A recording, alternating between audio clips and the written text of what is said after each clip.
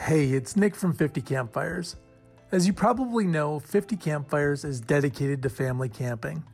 It's really our mission to get people outside and outside more often. Traditionally, the Daily Outdoor Podcast is dedicated to topics that directly affect this take on the world. In early September, I had the chance to sit down with Mark Norquist. He operates a brand called Modern Carnivore.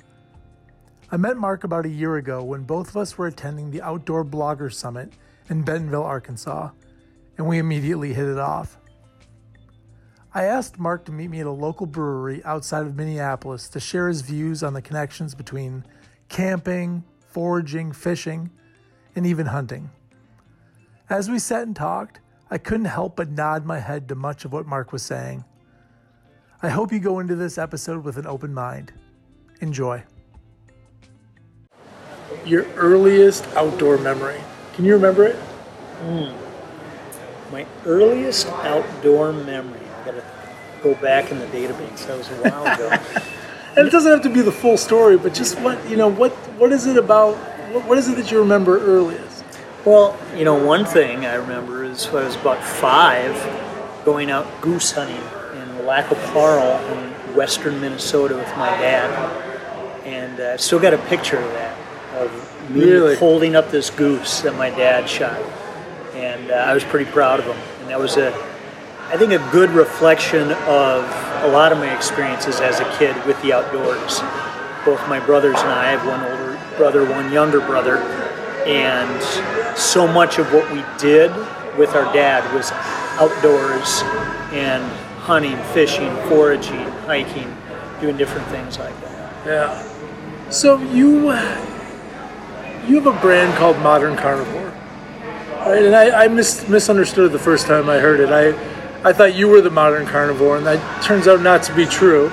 Even though you might be the definition of the Modern Carnivore, what's the elevator pitch? What is Modern Carnivore? Modern Carnivore is a platform, a digital platform that helps awaken the hunter that lives within every one of us, whether we realize it or not. And that is really a connection to the outdoors through the acts of hunting, fishing, and foraging, where we're out actually with an objective of helping find sustenance, food. And it's something that humans have done throughout time, and it's just as of late, in the last 20, 30, 50 years, you could say, where we've disconnected from that culturally as a society, as we've gotten more urban-centric. And so our mission is to help people connect to the outdoors in those ways, especially if they have no background in it. Yeah, so I want to challenge you. It's kind of fun. A fun idea is you use the word hunt, and I think that a lot of people that don't participate in hunting find the idea of, especially to your point in today's society, find the idea of hunting to be maybe an aggressive term. How are you?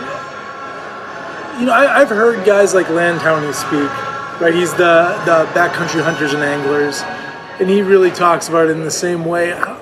How are you getting over those barriers of maybe even traditional words that aren't wrong, whether it's hunting or kind of, I don't want to say being a predator, but kind of being at the top of the food chain?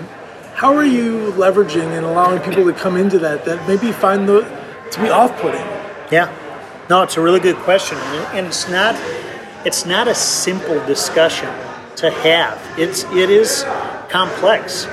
And what I would say is you used the word aggressive a moment ago. Other words that come to mind would be violent or violence. Okay. Yeah. And those are pretty evocative words that you get a visceral reaction to right away. Right, they're polarizing. Yeah, words. They are. Absolutely. The reality is the natural world is a violent place. For one life to continue, you can't deny it. Another life, more often than not, ends. Sure. And whether you're a plant eater or a meat eater, an omnivore, carnivore, or an herbivore. Right. You know, some type of life is generally ending. That's how you get energy. That is how one continues. And so to deny that is folly. You know, it's denying facts. So then it's really a question of, okay, do you eat meat? Do you think meat is an important part of your diet? Well, the majority of people do. I personally feel very strongly that that's a healthy part of the human diet. I would say the majority of America eats meat. Yeah, absolutely. Right? The majority is not vegetarian. No, yeah. Absolutely. So if you do eat meat, then the question is, where are you going to get it? And increasingly in recent years, we've become disconnected from that. You used to go down to the local butcher shop, and there's the ham hock hanging in the window. You even had a visual reminder of the animal, where it came from. Yeah. Now it's cellophane wrapped, everything's trimmed off, and it just looks like a piece of meat. You don't associate it with the life that was given so you could continue yours. You know, that's an interesting point, because the 50 Campfires office, we get into this debate a lot. We don't talk about hunting on the platform. It's camping, and I think that's really why I was interested in talking to you, is because you're able to connect those two things. But one of the things that with this word for people that don't want to acknowledge where meat comes from, and it's this idea that they have a dishonest relationship with meat. Absolutely. Right? They're willing to consume it, and they want to be part of kind of the end result of it, but not think about kind of where that came from or how that existed in its relationship to the outside world in a place that we're already interacting with. Absolutely. No, it is about transparency. It's about honesty. It's about our tagline is eating meat responsibly. Sure. And so is that not overdoing it? You can't drive after you go. But it is. It's saying if you eat meat now if you don't eat meat and you're vegetarian, we can just agree to disagree as to whether it's an important part of the human diet and is it the most responsible. There's a whole different level of. It's not probably even worth having the conversation. Exactly. Just agree to disagree. Yep. But if you do eat meat, I would argue that there's no more honest way of doing it. And we're not also saying that you have to go out and hunt, go out and fish, go out and forage. Those are for the people who have an adventurous side, and I think like your audience as campers, we often talk about going from observer to participant. If you're camping, you're already in the environment. Correct. And so rather than just saying, hey, isn't it a beautiful morning, why not say, isn't it a beautiful morning? Oh my gosh, look at those tracks there. I wonder, where did those come from? Let's dive a little bit deeper into the environment and truly participate in it, whether you are, again, foraging for something or out hunting something or going to toss a line in the water. It just enriches that outdoor experience, I believe. I think foraging is a really interesting kind of pathway into, I don't know if consuming the outdoors is the right way, but you are. Is an interesting path because, a lot of outdoors people, whether you're a hiker, a camper, say geocaching, right? Yeah. You're already on this treasure hunt where you're out exploring the outdoors and in nature. The difference with something like foraging, and maybe not fishing, and fishing being its own separate subsect of that, but foraging, whether it's berries or mushrooms or whatever, you've got this kind of, you're almost on this wild scavenger hunt, and the reward at the end is this thing that either you have or have not had, and it gives you the opportunity to get it yourself. Absolutely. No, it's if you think about it, having a meal at the end as a reward, it's a pretty cool experience. And what's fun, so especially with kids, is seeing their eyes light up when they're part of that and try something maybe that they wouldn't have been comfortable with in the past. And foraging can be a great way. It depends on, you're going after berries, you're going after nuts, mushrooms, what have you. There's all kinds of things out there. Yeah. And it's a lot of fun. I would love to follow up with you after this gets posted and maybe put in the podcast notes of if there's any place where people can get more information on identifying things that they could forage in their different areas, because I think it's almost a scary thing. If you've never done it before, to say, I can eat that berry, I can't eat that one, that's a good nut to eat, that's a bad one. Yeah. That one's going to give me a rash, that one's... Right. Whatever. No, totally. There's all kinds. There are all kinds of resources out there, depending upon what you want. When it comes to berries, I don't even venture that far out in a lot of things. You've got your typical blueberries, raspberries, blackberries, strawberries that are out there, and they look just like the store-bought ones. Yep. Only usually smaller, with 10 times the flavor of what the big store-bought ones have. Yep. And when it comes to mushrooms, definitely, there's what's called the Foolproof 4 of mushrooms. And I know myself personally, a lot of the people I work with and are the part of the Modern Carnivore platform know mushrooms much more detailed than I do. But I'll stick to a core few that are amazing, and you can get ones that are pretty foolproof. But you have to be careful. You don't want to just randomly go out in the woods and start picking something. It's a bad. I'm glad to hear you're not recommending we do that. It's funny. When you were saying that, and I had asked you what your earliest outdoor memory is, as you said that, my earliest outdoor memory is probably of foraging. One of my favorite things to do as a kid was ride my bike to the end of the road that I lived on. I grew up in the country in southeastern Wisconsin, and there was a mulberry tree, right? And I would ride my bike down there and sit and eat those berries, and my hands would be covered. They'd be purple by the time I got home, but it was one of my favorite things to do because they came for just a short amount of time. Yeah. Kind of being familiar with the area and familiar with the outdoors in the area, I knew when they were ready to go, and I would sit there and eat them. Mulberries are a great example, even though it isn't invasive. Yep. But they were just a few weeks ago, totally the height of picking. Our neighbor has this huge tree. He was dropping them all over, and I asked him if I could stop over and collect a bunch. I was going to make a pie. I've never made anything with them. Sure. But they are great, exactly. And there's a good example of something where it's in suburbia in a lot of different regions of the country where you could just have a little fun outing right in your neighborhood. Yep. Another one is black walnuts. We've got several black walnut trees in our yard. They're dropping right now. They're a little bit harder to get to a point where you can eat them. You got to dry them and everything. I was going to say you're not eating them raw. No, right? you're not. That's good. So one of the things that I know that you've talked about in the past is this local food movement. And that's why I thought it was fitting that you and I kind of meet at this. We're at a local brewery right now in Minnesota. And one of the things that I think is really interesting is tracing back the history of beer and craft beer. Yeah. And the origin of craft beer was that pretty much every brewery was craft beer.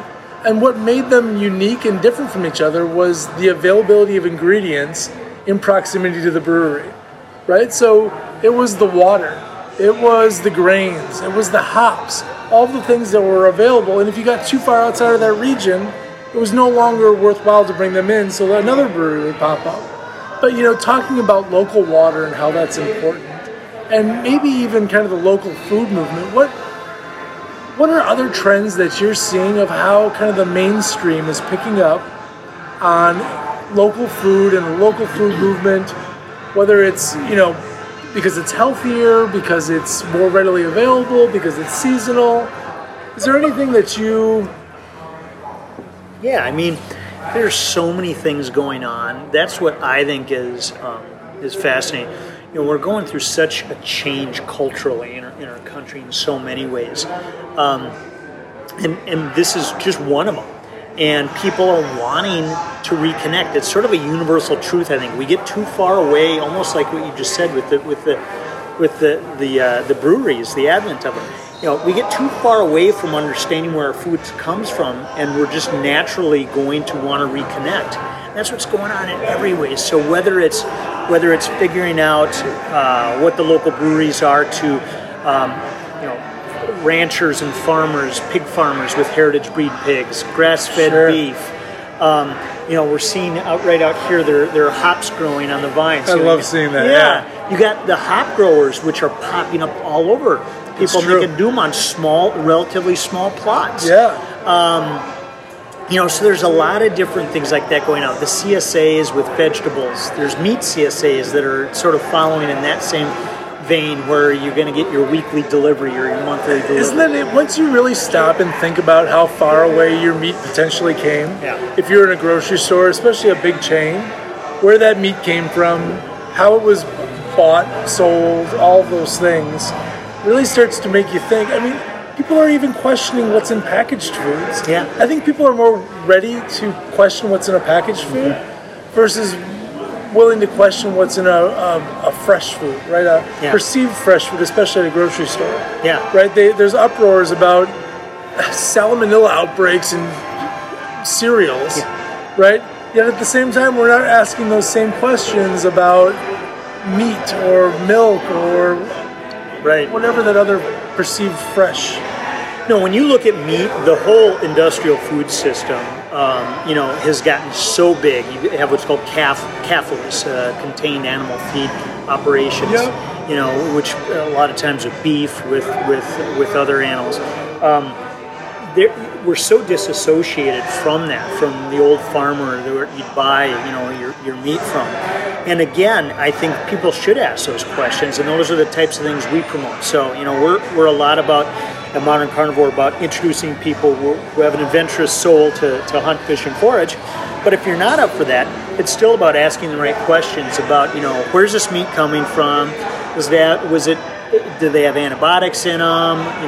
If it was beef, was it corn-fed? Was it grass-fed, et cetera? And those are all, I think, important questions that get to the essence of the meat itself. Yeah. And, relative to why people are wanting to do wild a lot of times is they are so much healthier a lot of times. When you look at venison versus beef, super high in omega-3s, super low in fats, just healthy, obviously no additives unless they're eating GMO corn. You could say, there's certain things in there. But it's interesting, you bring up an interesting point that an animal that's raised on one of these lots or a farm where they're pumped full of things literally to keep them alive, yeah, whether they're going to live or not, versus an animal that lives in the wild, right? There's kind of this natural selection that's already happening in the wild. Yeah. An animal that you might go hunt has already made it to a stage where weaker or sick or whatever haven't made it to. It's a very natural system, and I think that's why, relative to the health aspect, that's why, to be honest, a contingent that we see entering the hunting world in recent years, more so than many others, is women and a lot of moms. Yeah. And I think they're concerned about, what are they feeding their kids, about being connected. So if you look at women, in 2001, just 10% of hunters were women. By 2013, that jumped to 19%. Of all hunters? Of all hunters. Wow. So it's a 3.3 million hunters as of a few years ago, which is an 85% increase. That's insane. It is. It's crazy. And so that's what's fun, is seeing stories of, like, this film we've got coming out next month, where we've got Becca as one of the women. She's, let me stop you. What is the film you've got coming out next month? So it's called Awaken the Hunter Within. Okay. And it's a 7-part web film that anybody can stream. Just go to modcarn.com/Awaken the Hunter. And what we did was we took a year for this project, and we followed these 3 adults who said, yeah, I want to learn how to hunt. And they had zero background in it. Really? Yeah. All non-typical backgrounds. 2 of the guys grew up in heart of Chicago. One, an African-American, grew up in a rough area of Chicago with, gun violence there. So guns always meant something very negative to him. He went through this evolution, and we follow that, and he talks about it, of how he got to this point of wanting to start hunting. And we go out in the field with him all the way through this process to understand what that experience is. Wow. And I'm assuming because the films are released, everything came out all right? I don't want you to spoil. Never mind, that's a spoiler. I don't want you to. I'm not going to spoil it. You have to watch the film. Got it. But it's fun to see that journey of theirs. We break down basically 6 months of time into 7 parts, anywhere from 4 to 10 minutes on average length. So it's not a massive time commitment. If someone wanted to even dabble and see, what does this look like? Is this for me?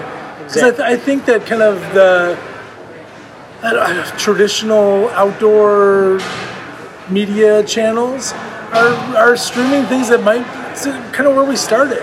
Absolutely. Are maybe not a great place to jump off. They're not. A lot of people cringe with that. I myself, I've never watched a lot of that cable based. Sure. I cut the cable 11 years ago. And wow. And I haven't gone back. That's good for you. And it's a lot of it out there. There's great stuff, but there's a lot of stuff that isn't so great. And the hunting, fishing media, I think, has been a big part of that. I think it doesn't draw new people in, and that's what we're trying to do is draw people in and show them. Doesn't matter who you are, what your background is, or what familiarity or lack of you have with the outdoors. You can do it. Yeah. Well, we took a trip. I don't know, not you and I, but the 50 Campfires team took a trip a couple weeks ago, we went to Lake Michigan, and I was able to convince my sister, who hasn't fished since we were kids, to come meet us at Lake Michigan, and we spent a whole day. And one of the things that I enjoyed the most about that experience wasn't the fishing, even though I love fishing. It was the opportunity to sit and reconnect, and not only with each other, but with nature as well. And I think that's maybe a part that's overlooked. It totally is. You know, it really comes down to for the hunting. Why do people start hunting? It's a connection to the outdoors.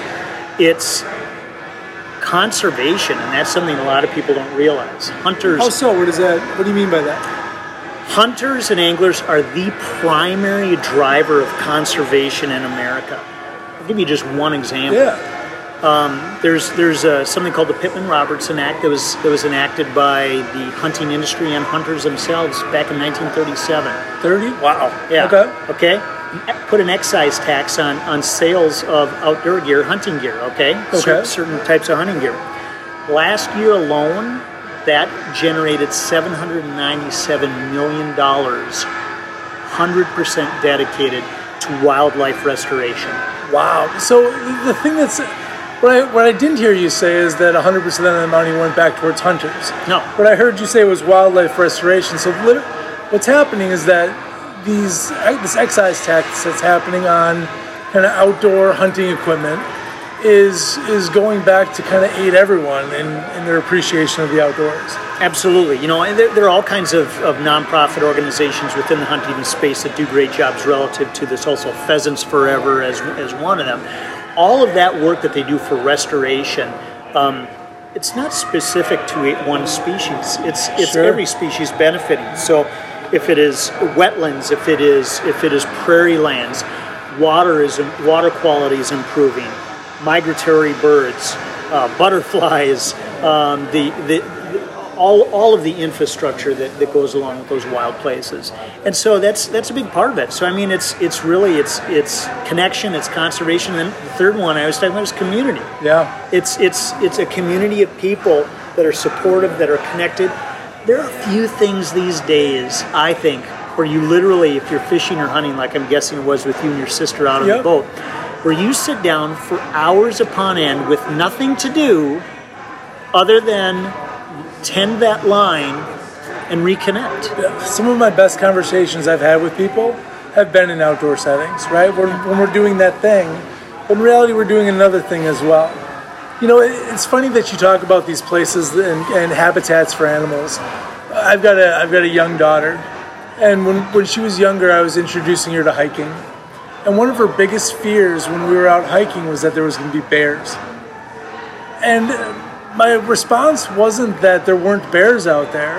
It was that I didn't want to spend any time outside where bears didn't want to be, right? Or deer, or butterflies, or any of those animals, right? The idea of conservation is that we're protecting these habitats where I want to spend time and the animals want to spend time. And I think that's something that's really special.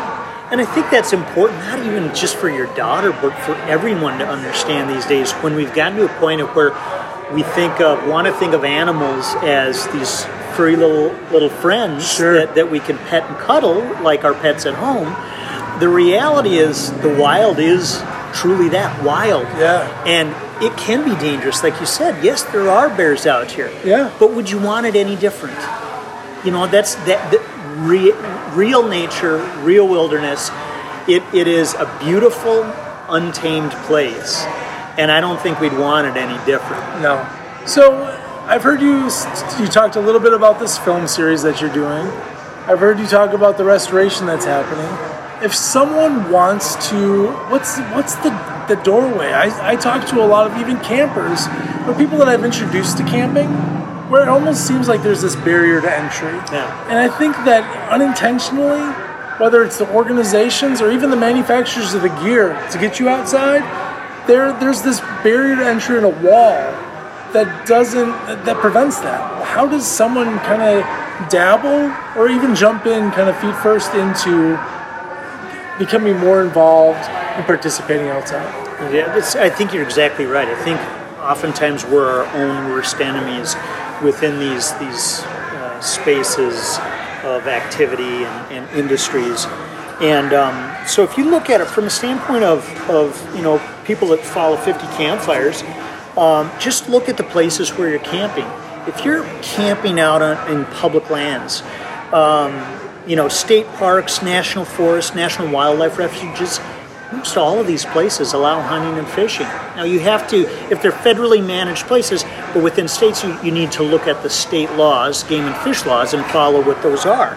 But even national parks, which is the common understanding, and it's actually incorrect, that all national parks do not allow hunting, which is not true. Sure. 39, I think it's about 39, so about a third of national parks actually allow hunting. In the Midwest, Sleeping Bear Dunes National Park allows hunting. Yeah. And so what I would say is, if you're going out hunting, maybe just start by looking around and seeing, hey, is it, or if you're camping, is it allowed here? Is hunting allowed here? Where could a person go fishing?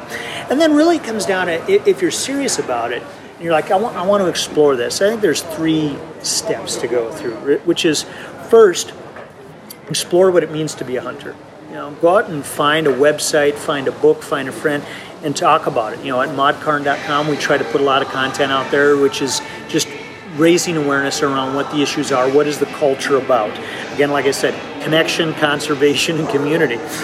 It's not just pulling the trigger, which a lot of people, I think, dumb it down to, and it's very erroneous. Second, go and ask somebody who hunts or fishes about it, and maybe ask them if you can tag along on an activity. It could be any number of things. Maybe they're going to a club event. They're part of a conservation organization. Ask if you can go to an event.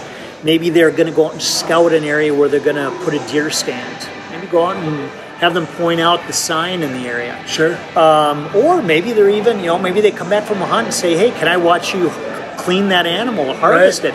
What's interesting on this film that we did. Just jump right into that, man. One of the guys, exactly. It's one of those things I generally would have thought, stay away from it. Like it's too grotesque, for the casual observer. There are people that say, no, I want to understand what this is all about, and jump right in and find it fascinating. And so I've actually changed my tune on that and said, you know what, if you're interested, come on in. Let's watch this and see how it works, and it can be fascinating and interesting. And then, third, really begin your own journey into the hunting world by doing all the things that would be needed. Just like getting ready for a camping trip, just add a few things for your hunting trip. One thing that's different is you're going to want to take a firearms or bow hunter safety course. That's a really good way to get into understanding what's involved with safe handling of these weapons. Get out to a range, practice using that implement. Secure the equipment, and I say secure the equipment, not necessarily purchase it, because you don't have to always just buy it. Right. If you know somebody who does it, they're going to be more than happy to lend you things, whether it's clothes, boots, maybe a rifle, a bow, so you can try it out. Maybe they'll invite you to go along with them. And then really figure out where you're going to go and purchase a license. So I mean, there's definitely some steps to it, but I think if you first talk to some people, just explore what it's about, I think that's a helpful way to approach it. Well, I think the idea, the way that you introduced it, of foraging and fishing and hunting, I think that the barrier to entry to foraging, I'd be willing to bet that most campers are already doing that and not calling it foraging, right? They're already doing something. Right. The crossover of campers to fishermen, is really high. Yeah. A lot of people are already bringing a rod and reel along with them as an activity to do while camping. And, and I think that just that next step of hunting really depends on your level of comfort, but it's an interesting thing to contemplate. If you're already participating in these other two kind of interactions with the outdoors of foraging and fishing, it seems like a pretty easy jump to at least be able to learn more about it. Totally. It really is. And I think breaking down some of those stereotypes and misconceptions of things. And that's where I hope, people just, at a minimum, go out and explore it and understand what the community is about. It's not just about wanting to go out and shoot something. It's about the full experience. I just saw somebody the other day who posted on Facebook a picture of they were antelope hunting in New Mexico. and it had a picture of a skull of an antelope laying on the ground, and he said something to the effect of, "Just came back from a successful hunt." That was all he bagged. He didn't even bag it. And his point being, he got himself. He found a skull. He found a skull. Yeah. And he never even shot, but it was a wonderful experience. And that is what it is about. It's not about pulling the trigger. And so I think, whether it's conservation, whether it's the full experience, understanding it, just understand a little bit more what it's about. Well, I have a feeling that you and I could sit here and talk all day about public lands and about getting out and different ways to get out, but I'm going to have to cut it off there. Mark, I really appreciate your time hanging out. If people want to learn more about Modern Carn, what is the website? It's modcarn.com. That's short for Modern Carnivore. Very cool. Well, thank you. Thanks a lot, Nick. I appreciate it. I hope you enjoyed my chat with Mark. And if you're interested, take the time to visit the Modern Carnivore website.